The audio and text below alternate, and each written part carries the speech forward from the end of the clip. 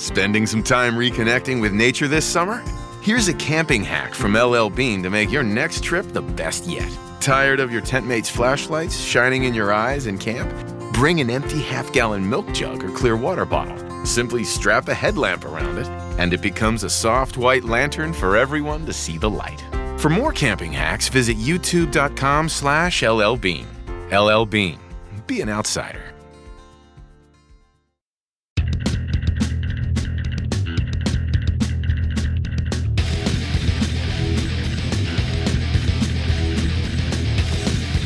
Hey everybody, welcome to In the Clinch MMA podcast on the Fight Game Media Network. Paul Fontaine alongside Ryan Frederick. I want to thank you all for listening and thank you for downloading or streaming or however you're listening to this. And please make sure and subscribe to whatever feed you're listening to this on and leave us a 5-star review. It helps out. And as well, consider subscribing to the Fight Game Media Patreon Plus. It's the patreon.com/Fight Game Media. It's we have extra shows on there, almost one a day. It works out to about 20 to 25 a month, and all kinds of stuff. I've got you covered in pro wrestling, boxing, MMA, even pop culture with the Mike Hulu series going on right now, and I imagine Garrett Gonzalez and Chris DiPetrillo will be back with their Karate Kid or Cobra Kai podcast coming up soon, probably as soon as they both have a chance to watch it.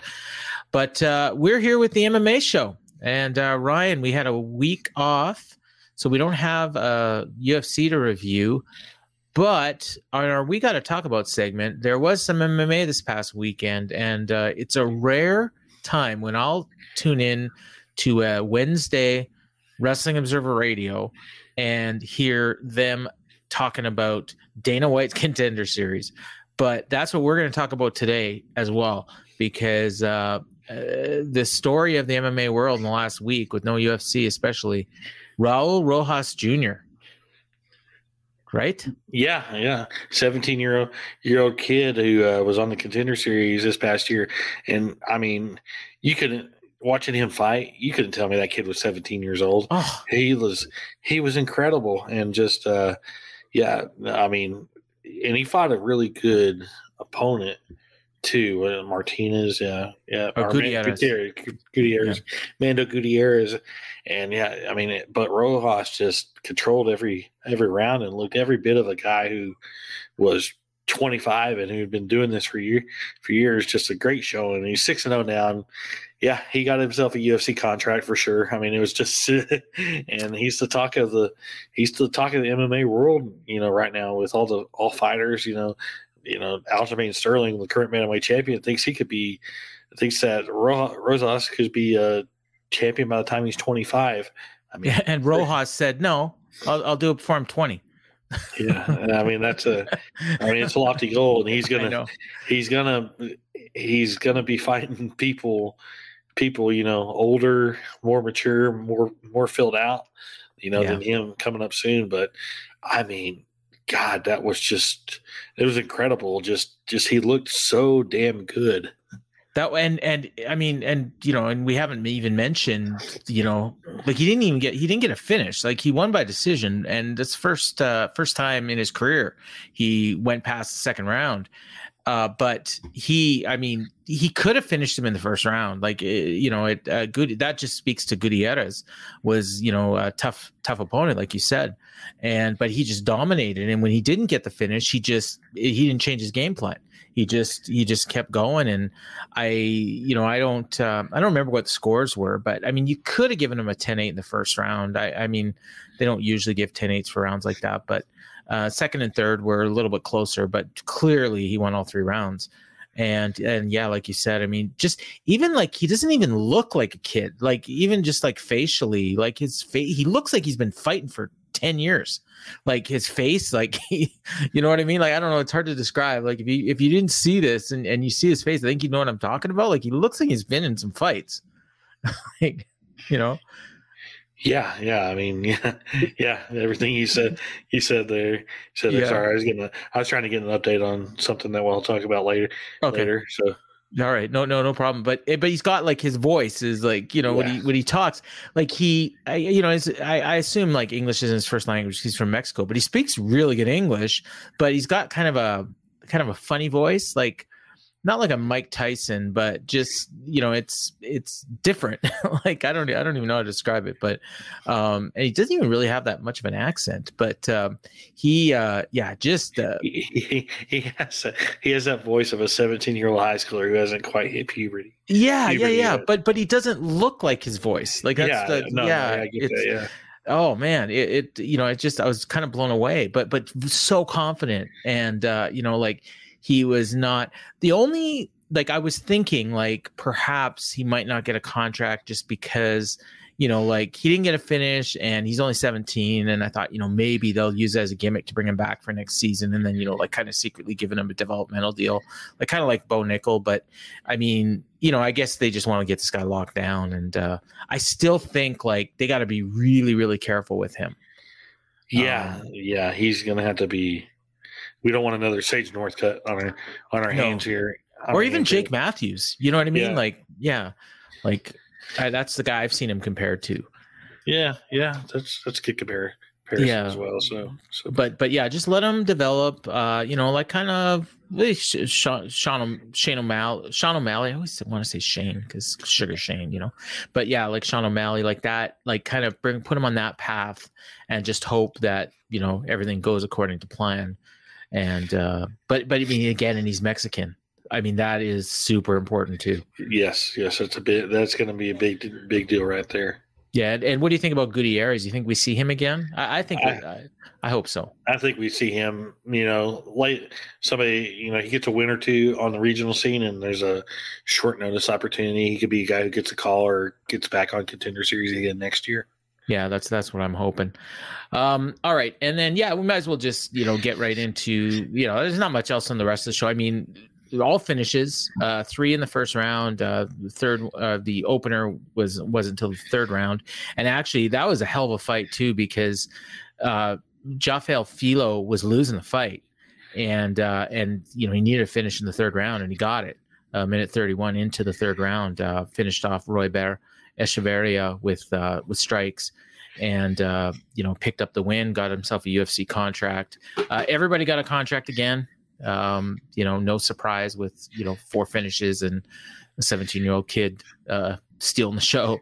A lot of international guys again. Nurullo Aliyev from I don't know, somewhere in Latin America.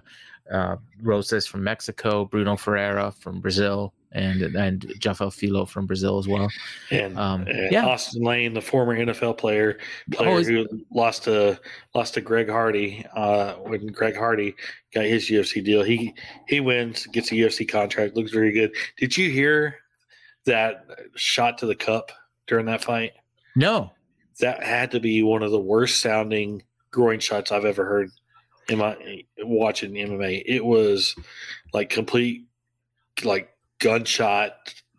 Oh, now you know what? Now that you mention this, I did see it. I do remember it now. I don't know why I didn't think of it when you asked me. Yeah, and the guy just didn't even hardly take, like, I think it was like 30 seconds, right? I think he took like 70 seconds. But yeah, oh, was it? Okay, yeah. Wasn't I just remember because, like, usually when they do the stop thing, I'll just fast forward through the time, and I remember it like not being very long. I was surprised. It reminded me a lot of the Gabriel Gonzaga, Chris Tuchscherer cup shot. Oh yeah, except Tuchscherer couldn't fight. Yeah, that one I remember. Yeah, here Jacoby was, you know, right back in it, you know, about a minute later, and then ended up getting finished like a minute later after that. So tough dude to Jacoby. He first loss. I didn't know Lane was a former NFL player. I must have missed that because I usually skip the packages on them. Yeah, and he was like a legit NFL player, not a guy who was on practice squads. Like, he played actual NFL games. So that's like just like Hardy. Yeah, but he looks like a better UFC fighter than Greg Hardy for sure. Yeah, definitely. Obviously took his time coming up as opposed to Hardy, who they just kind of rushed because they wanted to capitalize on the experience. And and Ferreira in the main event, middleweight, looked real good. 9-0, 29 years old. He I mean, he gets like 2 or 3 wins, and I feel like he's going to be like right in there. He's ready. Like, good fighter. Yeah, for sure. Finished off Leon Aliou. And then this coming week, we have the final week of the Contender Series. They did a nice little video package at the end of the show on Bo Nickel, and obviously just as confident as ever. Actually, I feel like that interview may have been like replayed because a lot of what he was saying sounded familiar. But he's in the main event, obviously against Donovan Beard, tough opponent, 7-1. With a bunch of finishes, and so submissions too. So I mean, if he does go to the ground, like he's gonna have to fight off those submissions. But that's kind of what you want to kind of see what this kid's got. But he's I don't think he's too worried about it. Other than that, on the card, I see Vinicius Senshi is kind of I've seen that name before. I'm just looking at his record. Yeah, no, maybe not. I don't think I've watched any of these fights he's been on, but your typical, a lot more international guys. You got a UK guy, Australian, Brazil, wherever the heck Freddie Linares is from, Ecuador, another Ecuador fighter. I don't know. No women's fights on this show, so probably a lot of finishes. Yeah, no, none on the last show either. I don't know if you got anything else to. I do want to talk a little bit about the Bo Nickel because I saw a lot of comparisons when they signed Rojas, and sure, they didn't. We'll put in air quotes. Sign Bo Nickel. Bo Nickel. They signed him. I mean, there's a lot of people like I explained this when it happened, and there's a lot of smart people, especially those in the media, who like you don't even really need to know the whole story to figure out the whole story. And Bo Nickel's manager, Malky Collett, basically said what the whole deal was. But Bo Nickel, his whole thing was UFC wanted him before he even debuted. So they work out a deal. Where he fights that one fight on Masvidal's show. And then the whole deal was Malky wanted him to have some experience. UFC wanted him right away. What do? You come to an agreement to give him 2 fights on the Contender Series, over, in the span of 6, 7, 8 weeks. They got 10 weeks. You could easily do 2 fights in 10 weeks and get him, pad his record, get him to 3-0. Then once the second fight is done, especially if he finishes, in the first round, he officially signs his UFC deal, and then he debuts either on the December pay-per-view card or on a big card early next year. But he was always going to be with the UFC. It's a shadow deal. I don't know how people can't pick up on it. It's very obvious to the naked eye Wow. What's going on. They're not letting him get away. Well, no, and I mean, I gotta think that they don't disclose like any kind of fighter pay or anything for these shows, and theoretically these guys aren't even getting paid. But I mean, he's getting paid, and he's going to come in on a bigger deal than the standard Contender Series. The Contender Series guys get 10-10 to start. Yeah. He's not. Bo Nickel's not going to be making 10-10 on his first UFC deal. Probably 50. 30, 50. Maybe. Yeah, something like that, 40-40, something like that. Yeah, we'll know if he ever fights in California. Speaking of that, I was, because sometimes the way I read some of these observers is like I read like the first, 5, 6, 7 pages, and then I put it away, and then I come back to it later, and I've got like a stack of them on my bedside table. Anyways, I was just reading the one from the San Diego show, and I was surprised. Angela Hill was like the 3rd highest paid fighter on the show. I was like, that kind of surprised me a little bit. I mean, I guess it shouldn't have because she's been around for so long, but $150,000 for her, like that kind of seemed high, but whatever.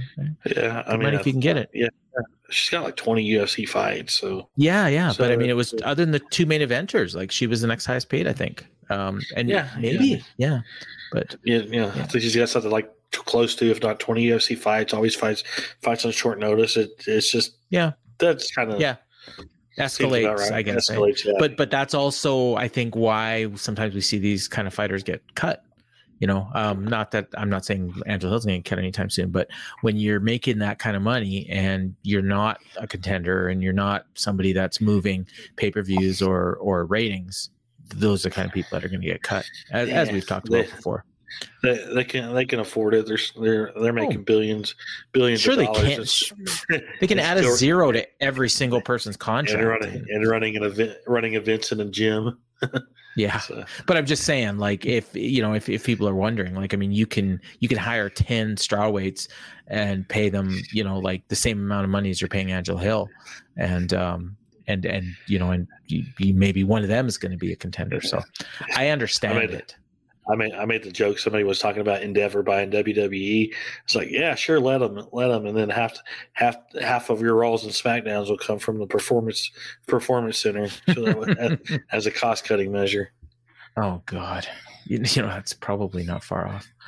All right, what do we got here? I'm just blanking for a second. Oh yeah, Bellator.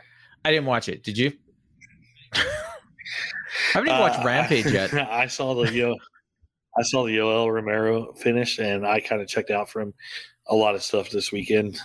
Okay. Just mental break. Tried to take. Hey, you deserve it, man.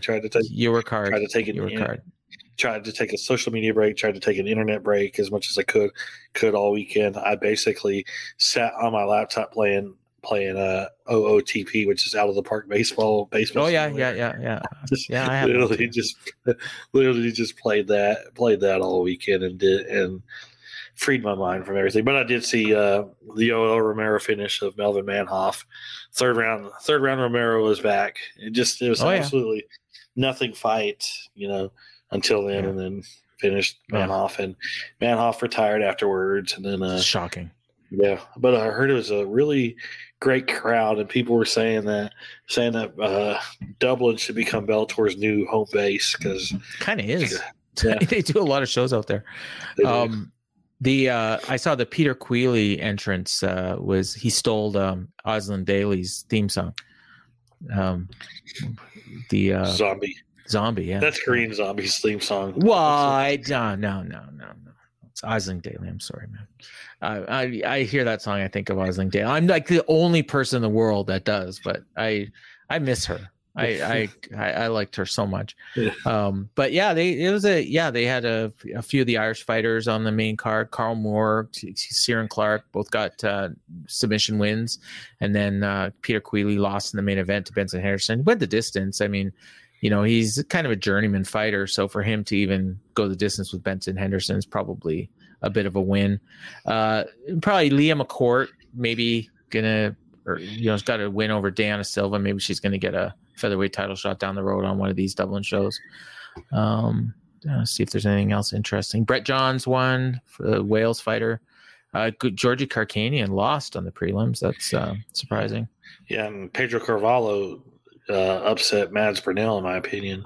Unanimous decision. Yeah, I guess. I mean, I don't necessarily consider that an upset, but I say it's my opinion, but yeah. Yeah, it's funny because he lost to Pitbull, but he beat Daniel Weichel, and then he goes and loses to Piotr Niedzielski, beat Sam Cecilius. I mean, he's like one of those guys that's probably not the kind of guy you really want Mats Burnell to fight if you've got any plans for him.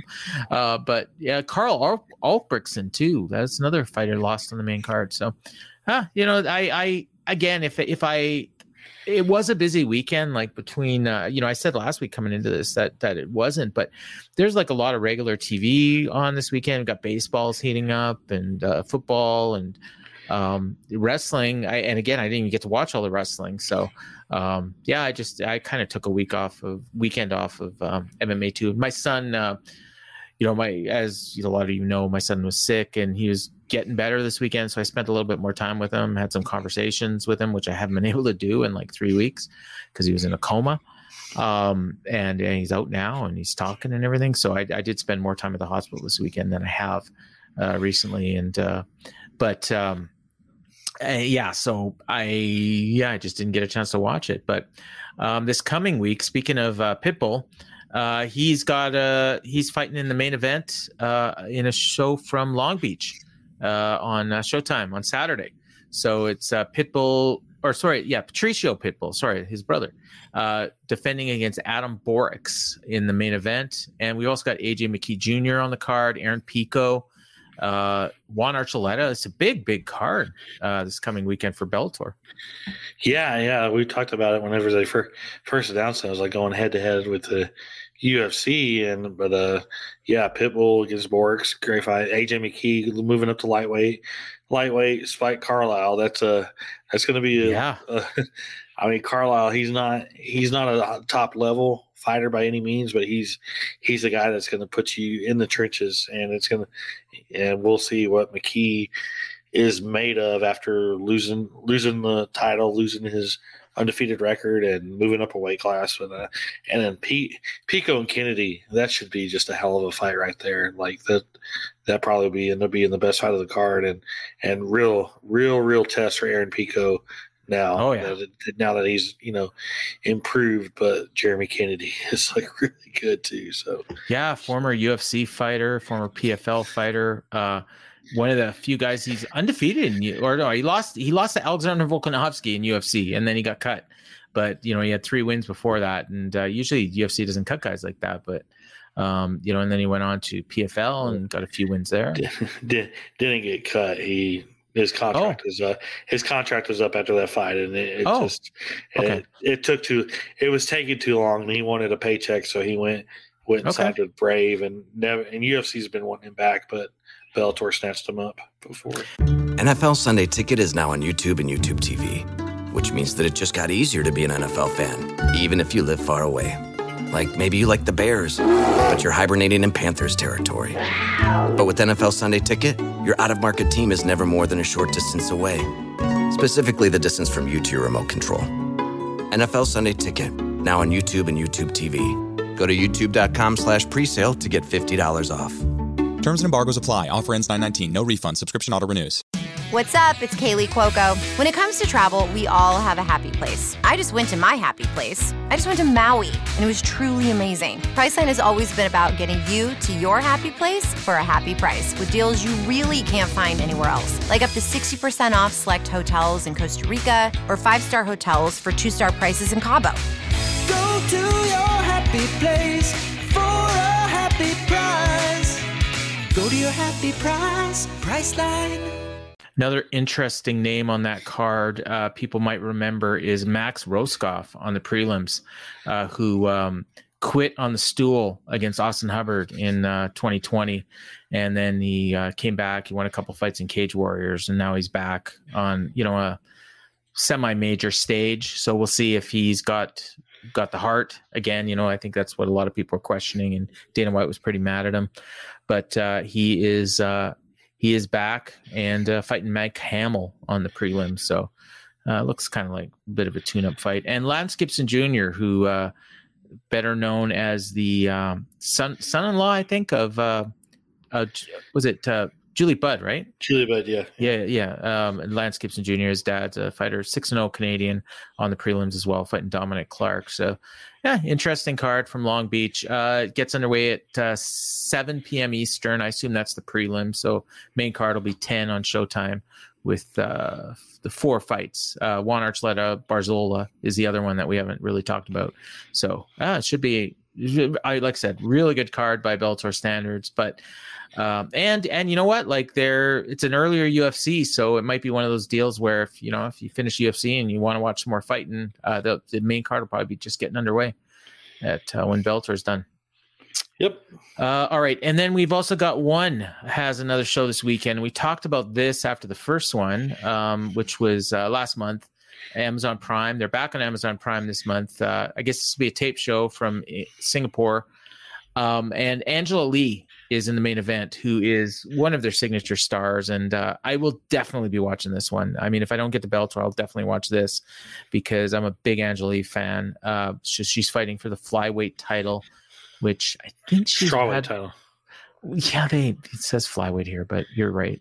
They always because they weigh in at 125, but they're always one weight class up. So she was the former atomweight champion, and so she's moving up and challenging Jingnan Jiang who I'm not familiar with. There's also Timothy Nastukin is fighting on this card, as well as Martin Wynn. So there's actually more fighters on this card that I'm familiar with that I know. So I'll probably end up watching the whole card, or at least all the MMA fights anyways, because there's also a grappling fight and a kickboxing fight on the card. So I might skip those and just watch the MMA stuff. But that's on one. And those shows are great. Like if you didn't check out the last one with Demetrius Johnson and who's the guy he beat? Moraes? Yeah. That was a great show, and I'm sure this one will be as well. Lee's had some really, really good fights, and she's just superstar, like marketable. She's actually she's listed as American here. I'm pretty sure she was born in Canada, but she grew up in Singapore, and like she's just got roots all over the world. And her brother Christian also fights for them, and he's like a couple years younger than her. And he's like this Rojas, where he was like a pro at like 16, and by the time he was 18, I think he was like 10-1 or something. But the two siblings are like superstars in that world. Not in U.S. yet, but so that is the one. That's all the MMA that we've got. Yeah, leading. There's also an Invicta show on Wednesday. Oh, great! And for Invicta fans on there. Let me have atomweight title fight: Jessica Del Boni against Jillian DeCourcy is the main event. A few of the fighters who are on most recent Ultimate Fighter back in Invicta: Caitlin Neal against Hannah Guy. Helen Peralta is fighting former UFC fighter Poliana Botello in her first post UFC appearance. So Liz Tracy's been around. I've seen her a few times. Yeah, she's on there. This is on Access actually, so they're not on streaming anymore, or I'm sure they are somewhere too. But you can watch this on Access. So yeah, I'm glad you reminded me because it's going head to head with Dynamite, but I'll probably tape it and watch it at some point. Yeah. But yeah, DeCourcy's a good fighter. 5-3. I don't know. I just these Invicta shows, man. I don't know if you've watched one in a while, but they're tough to get through, man. Like, they're not bad, but they're just.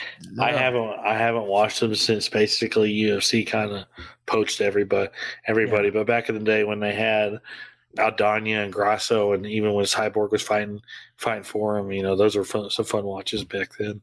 This is Invicta 49, so the next show will be a big one, their 50th, which I don't think anybody thought they were going to get to 30, let alone 50, but here we are. Yeah, so yeah, I'd forgotten about that. There's actually a ton of shows this weekend because I was going through the topology list trying to find the UFC show, and there was like I had to go through like 2 pages to get to the UFC. So a lot of stuff, LFA, like all the usual suspects this weekend. But so that's Wednesday on Access.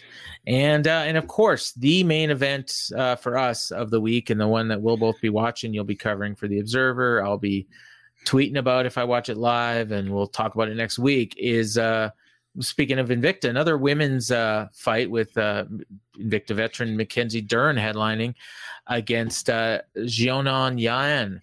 And I know when this fight was made, I asked if this is perhaps takes the title of the least marketable main event. And I don't know. I actually feel like Mackenzie Dern is a pretty big deal. And I don't know if I actually agree with what I said earlier now, but because it's her second straight main event now. Or not second straight, second main event. It's Jan's first, but yeah, it's a pivotal strawweight fight. Dern is, somebody that everyone looks at as, like a future superstar. You kind of place bets on what language she's going to decide she speaks when she does her post-fight interview. That's not fair. I shouldn't have said that. But it's I'm interested in this one. I'm because Dern is like, she gets to the ground, it's over. But Yan can hit hard. So, we'll see if Dern can take her punches. It's kind of the story of this one, I think. Yeah. And talking back to earlier when I got distracted, the show is actually going to be closed doors, closed to the public and the media. They just announced that today. There's something going on. I've been trying to find the reason, and I've been sending out feelers and text messages and all that. Haven't got an official reason. I've heard just that it's nothing bad. It's not COVID related. Nothing bad.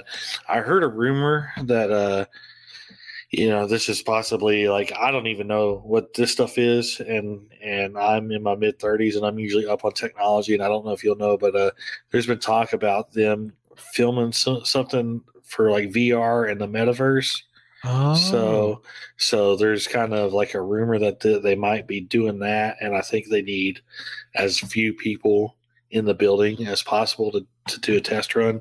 I don't know that's for sure. That's a rumor that I kind of heard. I haven't gotten anything official other than it's non-COVID related, and it's not bad about why they're closing it. But yeah, it's going to be weird. No public, no media inside the building. So just going to be just the fighters and the corners, fighters and corners and commission, basically. Kind of like the old like Tough.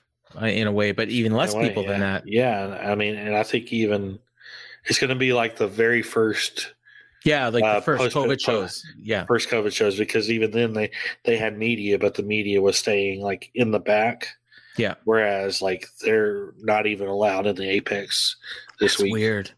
I mean, hopefully they're allowed for like media day on Wednesday and the weigh-ins on Friday, but like Saturday it's like completely closed.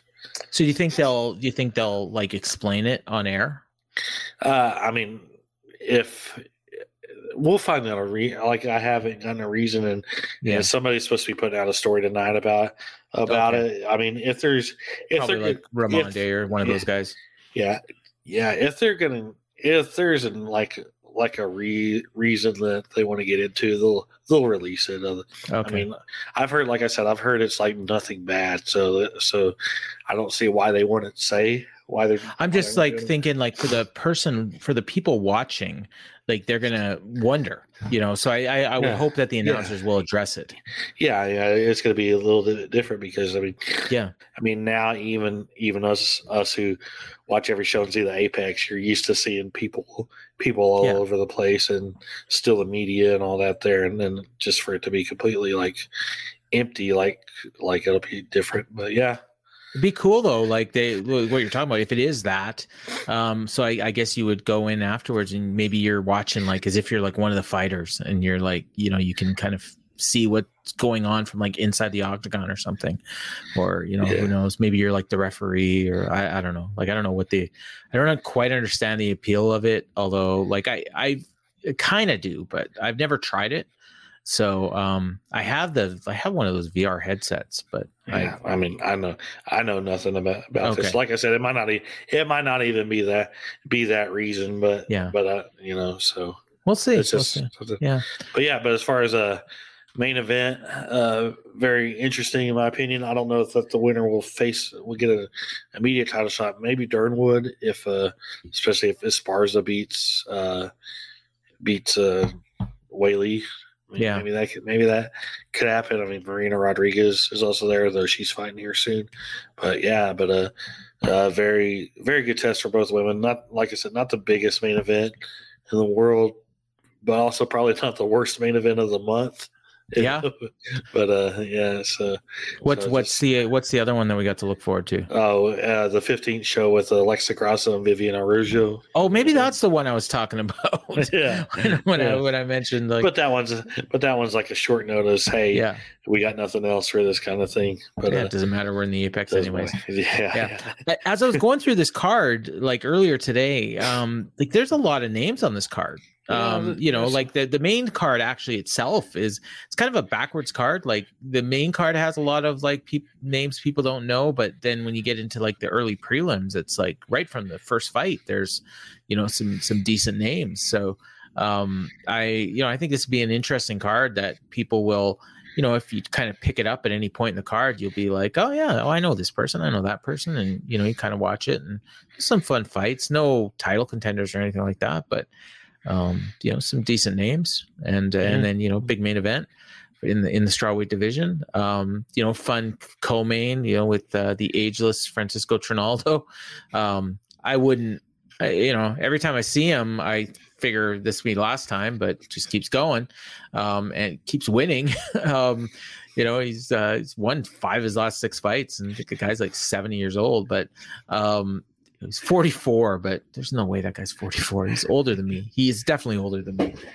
I always say something like 93-year-old Francisco. Yeah, and he's fighting Randy Brown, who's he's been around forever too. One of the original guys from Dana White's Looking for a Fight, which I don't even know if that's still going. Yeah, they do one, I think like one show every quarter or something like that. Okay, but he's one of the OGs of that show. And like I said, as I was going through, I was like, oh yeah, this guy, and then I get into the main card, and it's like, oh, okay, well, I don't know this guy, I don't know that guy, but Sexy Mexi's on the card, like that's must see, and I know I got super excited when that fight was made. I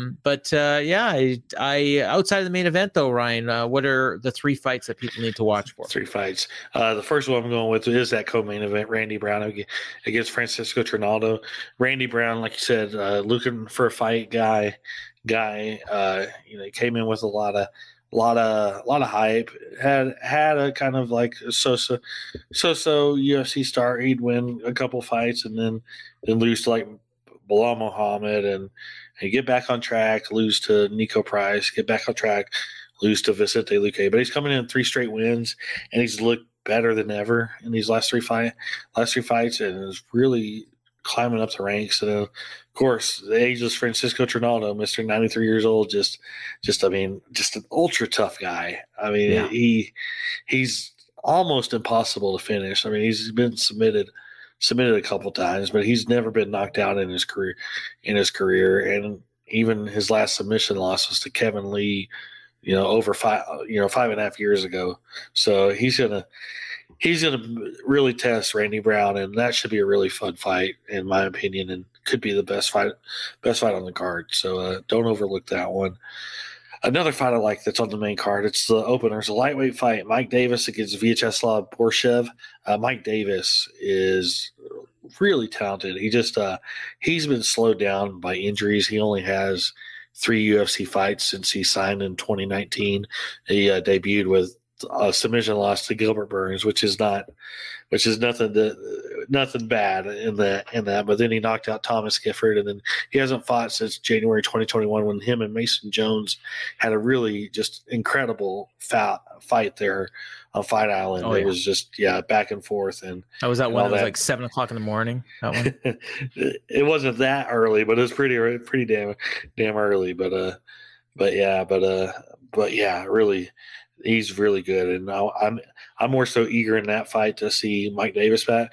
But Vyacheslav Borshev, he was impressive on the Contender Series. Mixed results so far during his UFC career, but that should be a fun fight. And then I'm gonna pick a prelim, and I'm just gonna go for it and say the heavyweight fight between Alexei Oleinik and Ilir Latifi. Just because, Oleinik, he's another old guy, 45 years old. There is no way that guy's not 60.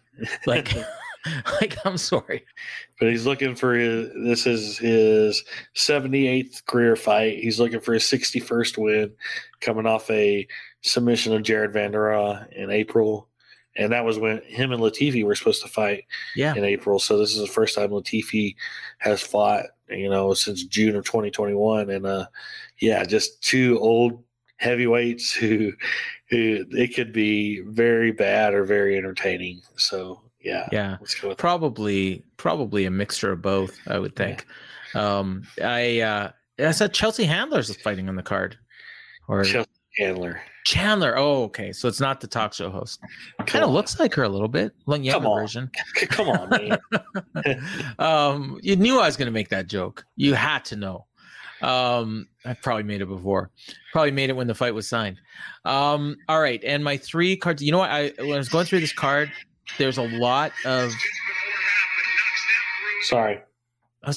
What the hell? Are you doing my gimmick of playing music in the background and get us kicked off the air? I got in trouble last week for trying to play Jose Aldo's theme song, which nobody knows. I get a notification I open, and all of a sudden the Cowboys game is playing in the background. Oh, shit. So, how's that going? Cowboys are up 23-13 as we speak. Cool. with All 6 right. minutes to go. The only way I was going to lose one of my fantasy games is if like Saquon Barkley went off. So I assume that's not happening. Yeah, I want to be not so fast. Oh, okay. All right. We'll see what happens then. No, I was winning, and I don't have Saquon Barkley, so I'm like, I just needed to make sure he didn't go off. Well, he's got 115 total yards and a touchdown. Shit. So I'm gonna have to look that up. All right. The bad news, the bad fantasy football news on the air. Yeah. Well, I was down I was up like 40 points, so I think I'm probably okay. It was, and they had one of the Dallas receivers too, but all right. So my ROIs, I actually did my homework this week, and every fight on this card like has some value guys in it, from what I've seen. But my best values, I got Brendan Allen, minus 105. So basically a pick 'em against Christoph Jocko, which kind of surprised me. But then when I looked at Jocko's record, I kind of see why he's, Allen's a bit of an underdog, but I still I would have thought Allen would be a huge favorite. So he's got a 33.8% ROI, and he's 3-0 when he's been an underdog, and he is a slight underdog here at minus 105. The other one is the other two are actually big favorites, but they still make money as favorites. So Sadiq Youssef is a big favorite against who the hell is he fighting? Don Shanis, which I don't know who that guy is, and he hasn't never beat anybody. That's got to be a short notice fight, right? Yeah, you'll get into it. Yeah, but Yusuf's a minus 900 favorite, but he's 5-1 as a favorite, so I think your money's pretty safe on that one. But I'll probably throw that on a parlay. And then Randy Brown, we mentioned, minus 300 favorite in the co-main event over Francisco Trinaldo. And he has got a 4-2 record as a favorite with a 38.7% ROI. So Randy Brown, Sadiq Youssef, and Brendan Allen are my 3 picks. And of course, me, I'm going to bet on John Castaneda every single time. So, but that's not an official. He does have a 50.4% ROI, but he's only had 2 fights where there's actually been betting odds on them. So I was surprised at that. I could swear I talk about that guy so much. I figured he's fought like 100 times, but no, just twice. So take us through the rest of this card. Yeah, let's hope that you do better on your bets than Gianni the Greek. Yeah, he sucks. He actually had a good week on the Contender Series this week, but I've been tracking him. He was he just picks the underdogs every single time. Yeah, well, he had a good week this week, but coming into this week, he was 3-25 over his previous 28 bets. I mean, it'd become a running joke. I would be watching the Contender Series just to track how bad his bets were. I wouldn't pay any attention to anything else other than you bets. Just pick whatever you just pick the opposite or whatever he tells you to do. Yeah. It's becoming fade the Greek. But you got to give him credit. At least he had a good week this week. But anyway, entire show on ESPN Plus. Prelims at 4 Eastern time. Main card at 7 Eastern time. Prelims kick off with a bantamweight fight. Guido Canetti against Randy Costa. Canetti is keeping the string of lots of fighters over the age of 40 on this card. He's 42, but he's coming off a win that ended a 3-fight losing skid. And Randy Costa, always an exciting fighter, always action packed, but he needs a win because he's lost his last two. But I mean, this fight's not going the distance. So, but I mean, Randy Costa, he's got 9 fights and nothing's gone past the second round. So yeah, that one should be fun while it lasts. Then we have a 140-pound catchweight fight. Julija Stoliarenko against Chelsea Chandler, who's making her UFC debut. Light heavyweight fight, Maxime Grishin against Felipe Lins. Middleweight fight, Christoph Jocko against Brendan Allen. That's a pretty big middleweight fight right there. Both guys are very close to being ranked. As you talked about, Allen just being the slight underdog, but that could be a very boring stall fest, or Allen could run right through him. Then we have a lightweight fight, Joaquim Silva against Jesse Ronson. Both fighters needing a win to end in losing skids.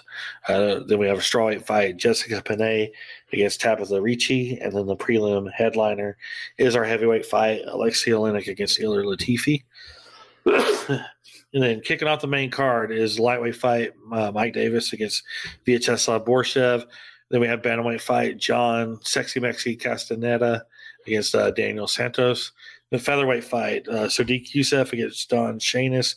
Youssef was supposed to fight Giga Chikadze on the card 2 weeks ago, but Chikadze was injured, and Shanis was just a guy they found to get Youssef a fight. So should be equivalent of a squash match. He beat Cody Pfister. Yeah. Anyway, yeah, that's nothing to write home about. I know. Then we have a bantamweight fight: Rayoni Barcelos against Trevin Jones. That's actually a really interesting fight. Then welterweight fight: Francisco Trinaldo against Randy Brown. Then the main event: Mackenzie Dern against Jan Zionin. So the oh shit, I'm down 3.5 points right now, or I'm up 3.5 points right now in that fantasy game. This is in the league you were in. I don't think you're in it anymore. The Fight Game Media one. I was never in that league. I thought you were. Okay. I haven't been in that league. Okay. Well, I am, and me and Paul played each other on the in another group that in memory of Matt Cleary, and Paul beat me because the Denver Bronco offense decided really not to show up. I was watching that one the whole time. I was so sure I was gonna lose, and then somehow I won. McManus had that field goal in the first, and then when he missed that second one, that probably would have put me ahead of you, or at least I was up like 2 points with a half to go, and I'm like, there's no way I'm winning this, and I did. So I don't know. Fantasy football, it's fun. I'm actually like doing really well this year. I'm like I'm gonna go 3-1 this week, I think, and that'll put me at like 10-2 in my 4 leads. So. Yeah, I'm only in 2 leagues this year. I'll be 1-2 in one and 2-1 in the other. That's not too bad. All right. So yeah, that is the UFC show from the Apex, and due to obviously no gate, no fans, no nothing. I'm really no really media, no public. Really interested to see what that's all about, and how it looks and how it feels. So we do have a bunch of news this week. You've got here. So started off with Connor, and what's the deal with I know the big thing for a while was that he had never been tested, or he hadn't been tested in a super long time, but I assume that's changed, or no? No. Well, I've been talking about it. Yeah, nobody else. Nobody but you. On the show and me. I've been tweeting about it all year, and finally Aaron Bronstetter tweeted about it this week, and all of a sudden it's become a big story, even though I've been talking about it for months. But yeah, he's still the only fighter to not have been tested by USADA this year, which there really needs to be now's the point. Now that it's getting more and more out there needs to be some kind of statement that comes out about it, because is he under some sort of like retirement that we don't know about from USADA? Is he not under a UFC contract? Because those are the only two ways. Got to be a story, yeah. Yeah, those are the only two ways that you cannot be tested, is if you have taken yourself out of the testing pool due to retirement, or the UFC has notified USADA to take you out of the testing pool. Well, don't they get like 3? Don't they get like 3 free misses, like where you can like, oh, they're going to come test you, but I can't do it because I'm doing this. No, that's not a thing. Oh, okay, I thought it was. You're supposed to let them know. You're supposed to let them know where you're at, and if they come to where you're at 3 times and you're not there those 3 times, then you're suspended. And would those be recorded as misses? Like, they're recorded. Okay, so that was the only thing I was thinking. I was thinking maybe they've tried and he hasn't been around, but would be. Well, no, if that's the case for the last year, like he would, it'd come out that he was suspended. Okay. So, and even when you're, and people are thinking, well, maybe he's suspended. Even if you're suspended, you're tested. Well, maybe he's injured. Even if you're injured, you still get tested. So he either his contract expired, or he's technically retired. Yeah, so it's getting to the point where now, like somebody, Jeff Nowitzki or somebody needs to comment on it and address what's going on, because it's also not fair to these other fighters. Like, No, like why are you? I mean, yeah. Hey, we can talk about Conor all we want about this.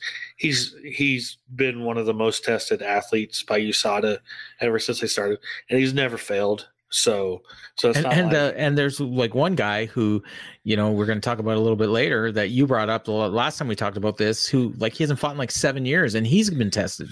Yeah. So yeah. And it's just, I mean, like, I don't really think, and Conor's never really been somebody who was really linked with like, steroids and stuff. It's always been the other stuff that he does. But there really needs to be something. I saw somebody joke, well, maybe USADA gave an exemption, got paid by Hollywood, so Conor can get all jacked up for Roadhouse, and not worry about being tested. So it's possible. I mean, you know what? I mean, that's not the dumbest thing I've ever heard. So yeah, it's possible. But yeah. So speaking of drug testing, Bobby King Green failed the drug test. Yeah, well, it hasn't been officially announced by USADA, but remember he was supposed to fight Jim Miller at UFC 276, and then he was taken out, and Cerrone replaced him. Bobby Green said the reason that happened was because he had a positive drug test from a supplement that he got at Walmart, which I mean, USADA hasn't announced anything. He's basically self-reporting, and I guess they're going through all the legal stuff to figure out. But yeah, that's if we don't see Bobby Green for a little bit, that's the reason why. Okay. Kevin Holland. Yeah, he was making cryptic posts on Instagram about being retired because he made a bunch of money for saving the show, basically fighting Khamzat. And a lot of people are taking this seriously. Do not take it seriously. Okay. I don't believe it for 1 second. But yeah, there's been a couple people who have been really naive and believe in that. We'll put it to you this way. I might guess who some of them are. Yeah. I haven't, me, I don't follow Twitter unless you send me stuff, but I can imagine the usual suspects. And we talked about one earlier today, and one of their, bigger stars, at least to an American audience, Eddie Alvarez. He's done with them. Yeah, he's done. He's done with one. They mutually agreed to part ways. I was thinking about this, and I've had mixed thoughts. I was like, maybe UFC should try to bring him back because that lightweight division's a little bit crazy right now. And throwing him in that mix might be fun, but he also hasn't had the best recent record, and he's 38. Mm-hmm. So it's hard to say what to do. I mean, if I'm UFC, I try to bring him back at least for 4 fights and maybe let him retire underneath your banner. But who knows? I'm hearing rumblings that there's going to be a Bellator lightweight Grand Prix next year, so Bellator can always swoop in and sign him. But yeah, his options at being 38 hoping years it would old. be middleweight with our boy Aaron Jeffrey. I mean, middleweight's also possible. I've heard rumblings of both. So you know what? I mean, UFC, bring him in for the MSG show to fight Jim Miller. Yeah, I mean, you could do that. I mean, and I could also see him going PFL, try to, make an easy $1 million. So I don't know if it'd be an easy million. Something tells me he's not winning that tournament. But. In his mind. In his mind, yeah. Well, he'd probably get a decent guarantee anyways because he's got so. Like one of these Anthony Pettis deals. So, but yeah, I suspect we'll see him back. We'll see him somewhere soon. Yeah, because he's 38, but he's, like you said, he's got a big name, and I mean he's been in some wars, but he still looks decent, Yeah, he's not getting knocked out, and I mean, no. and he's just, I mean, you look at his UFC runs, the only people he lost to were Conor, Poirier, That's it. He knocked out Justin Gaethje, so. And he won the title, so. Yeah. All right. Jermaine Durandamy is pregnant, and that surprised me for a number of reasons. She is 38. I mean, probably the biggest one. I wonder if that might be it for her. Yeah, it's weird. She hasn't fought for a very long time, and then all of a sudden, 2 years. yeah, and then all of a sudden now you're having a kid, which is another year and a half before she'll be back. She'll be back, and she'll be 40, almost 40 by the. I mean, you have to wonder. She said she's planning on fighting again, but you never know. But yeah, but for some reason, she's been gone for so long. I thought she was in Bellator, and then I'm like, I just pulled up her record here, and no, she's been gone for so long now. People thought she was never that she was just done fighting. You know, I mean, here's this. Like her last win, she submitted Juliana Pena, who went on to win the bantamweight title. So that's how long she's been gone. Yeah, and her only losses,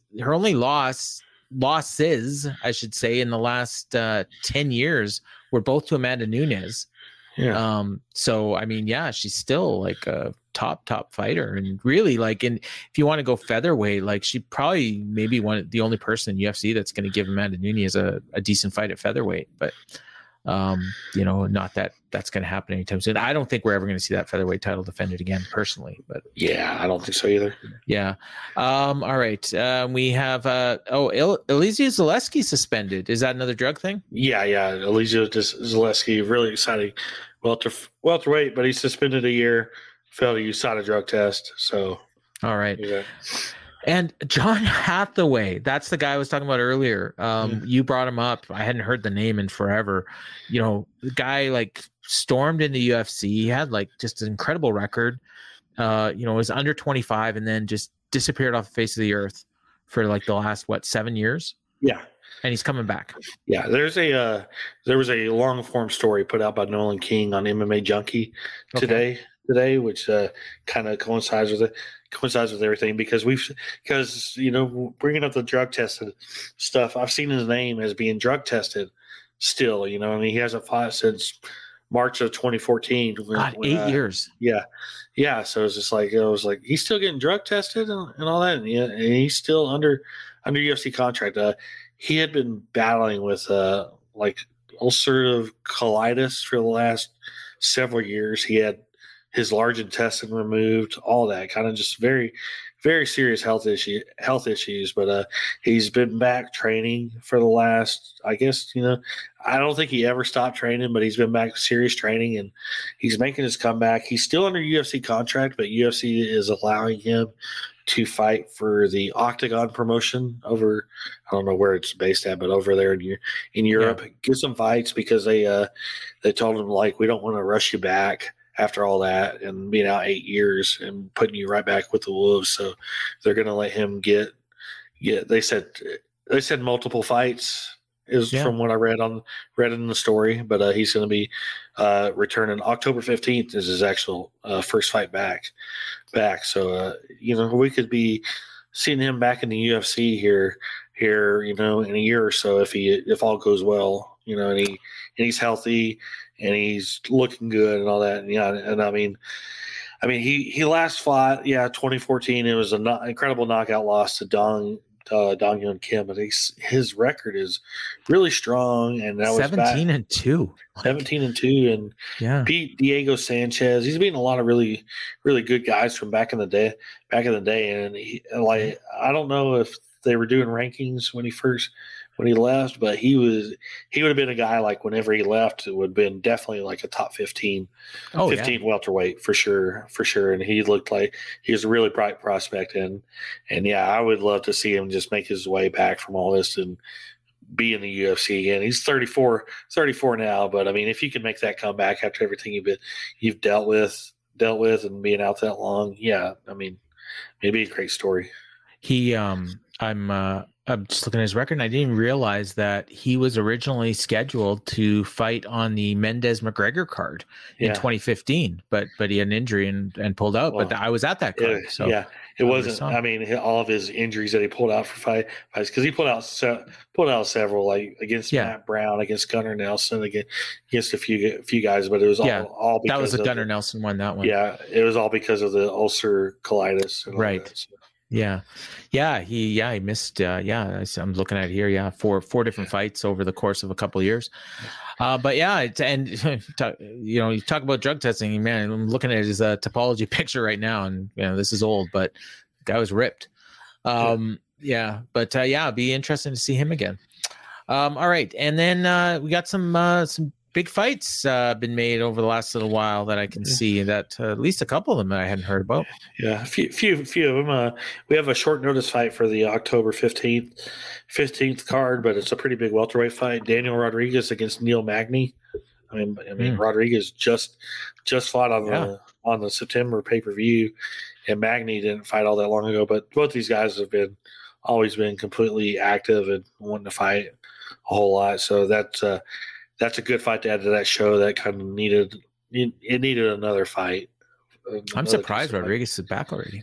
Yeah. I mean, but he's a guy that was fighting a lot there on short notice, and then when you have to take a year off because of injuries, you just kind of want to get back as quickly as possible if you're healthy. So, UFC 280 in Abu Dhabi, Jalton Almeida against Shamil Abdurakhimov.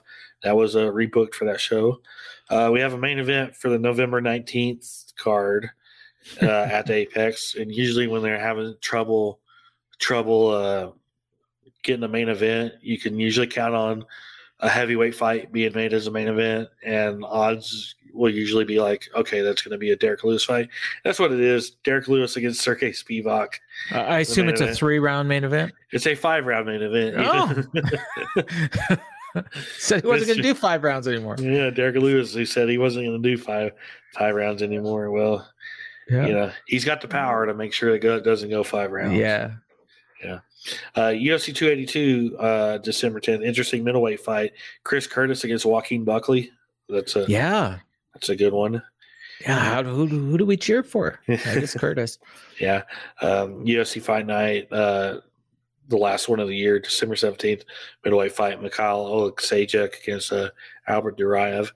And then we have our first 3, I guess you would say, announced bookings for 2023. Yeah. Good Lord. Yeah, the first event's going to be on January 14th, a flyweight fight, Jeff Molina, impressive flyweight. Welcoming Jimmy Flick back to competition.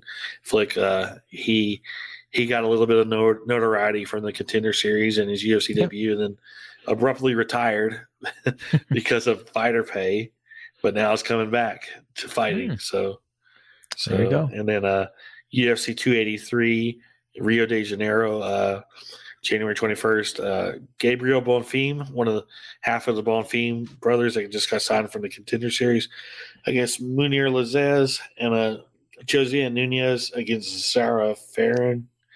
Those are the 3. Is that the card? Is that supposed to be in Brazil? That card? That's in Rio, and and it's looking like Moreno and Figueiredo are going to fight on that card. Okay, so just like they said on the pay-per-view, that's cool. And imagine we'll get the other Bonfim brother at some point for this card. Yeah, if he's available for it. Yeah. All right. So that's just about going to do it for this show. What do we get? Just over an hour. So there you go.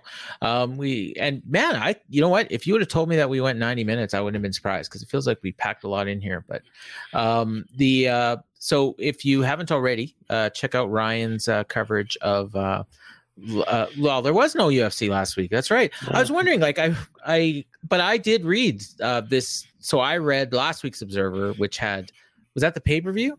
Yeah. I'm already forgetting. Yeah. No, the Sanhagen show. You're right. Sanhagen Jan. Yeah. Yeah. I just started actually reading it.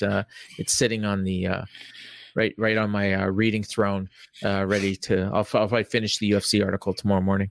So check that out in the Wrestling Observer if you haven't already. And then, of course, this coming weekend, you can check out Ryan's coverage on the front page of WrestlingObserver.com. No MMA stuff in the Observer this week from Ryan. You get a nice, well-deserved week off. And for me, I was guested on the Wrap this past weekend with Keela Cash and Scott Young, so you can check that out on this very free feed, probably right above this show in terms of depending on how your things get downloaded. And then I'll be back tomorrow with the Dynamite show with Jeff Hawkins, and Jeff and I had a video where we talked about former UFC fighter Marina Shafir and for some reason it's blowing up. I have no idea why, but I'll take it. And then you can follow me and Ryan on Twitter, Paul Ace Fontaine at Ryan J. Frederick, as we tweet about the fights and interact with all you good folks and ignore the ones that are assholes. So for Ryan, I'm Paul, and Ryan, take us home like you always do. All right. Hope everybody enjoyed the show. Have a great week and enjoy the fights this weekend. Later.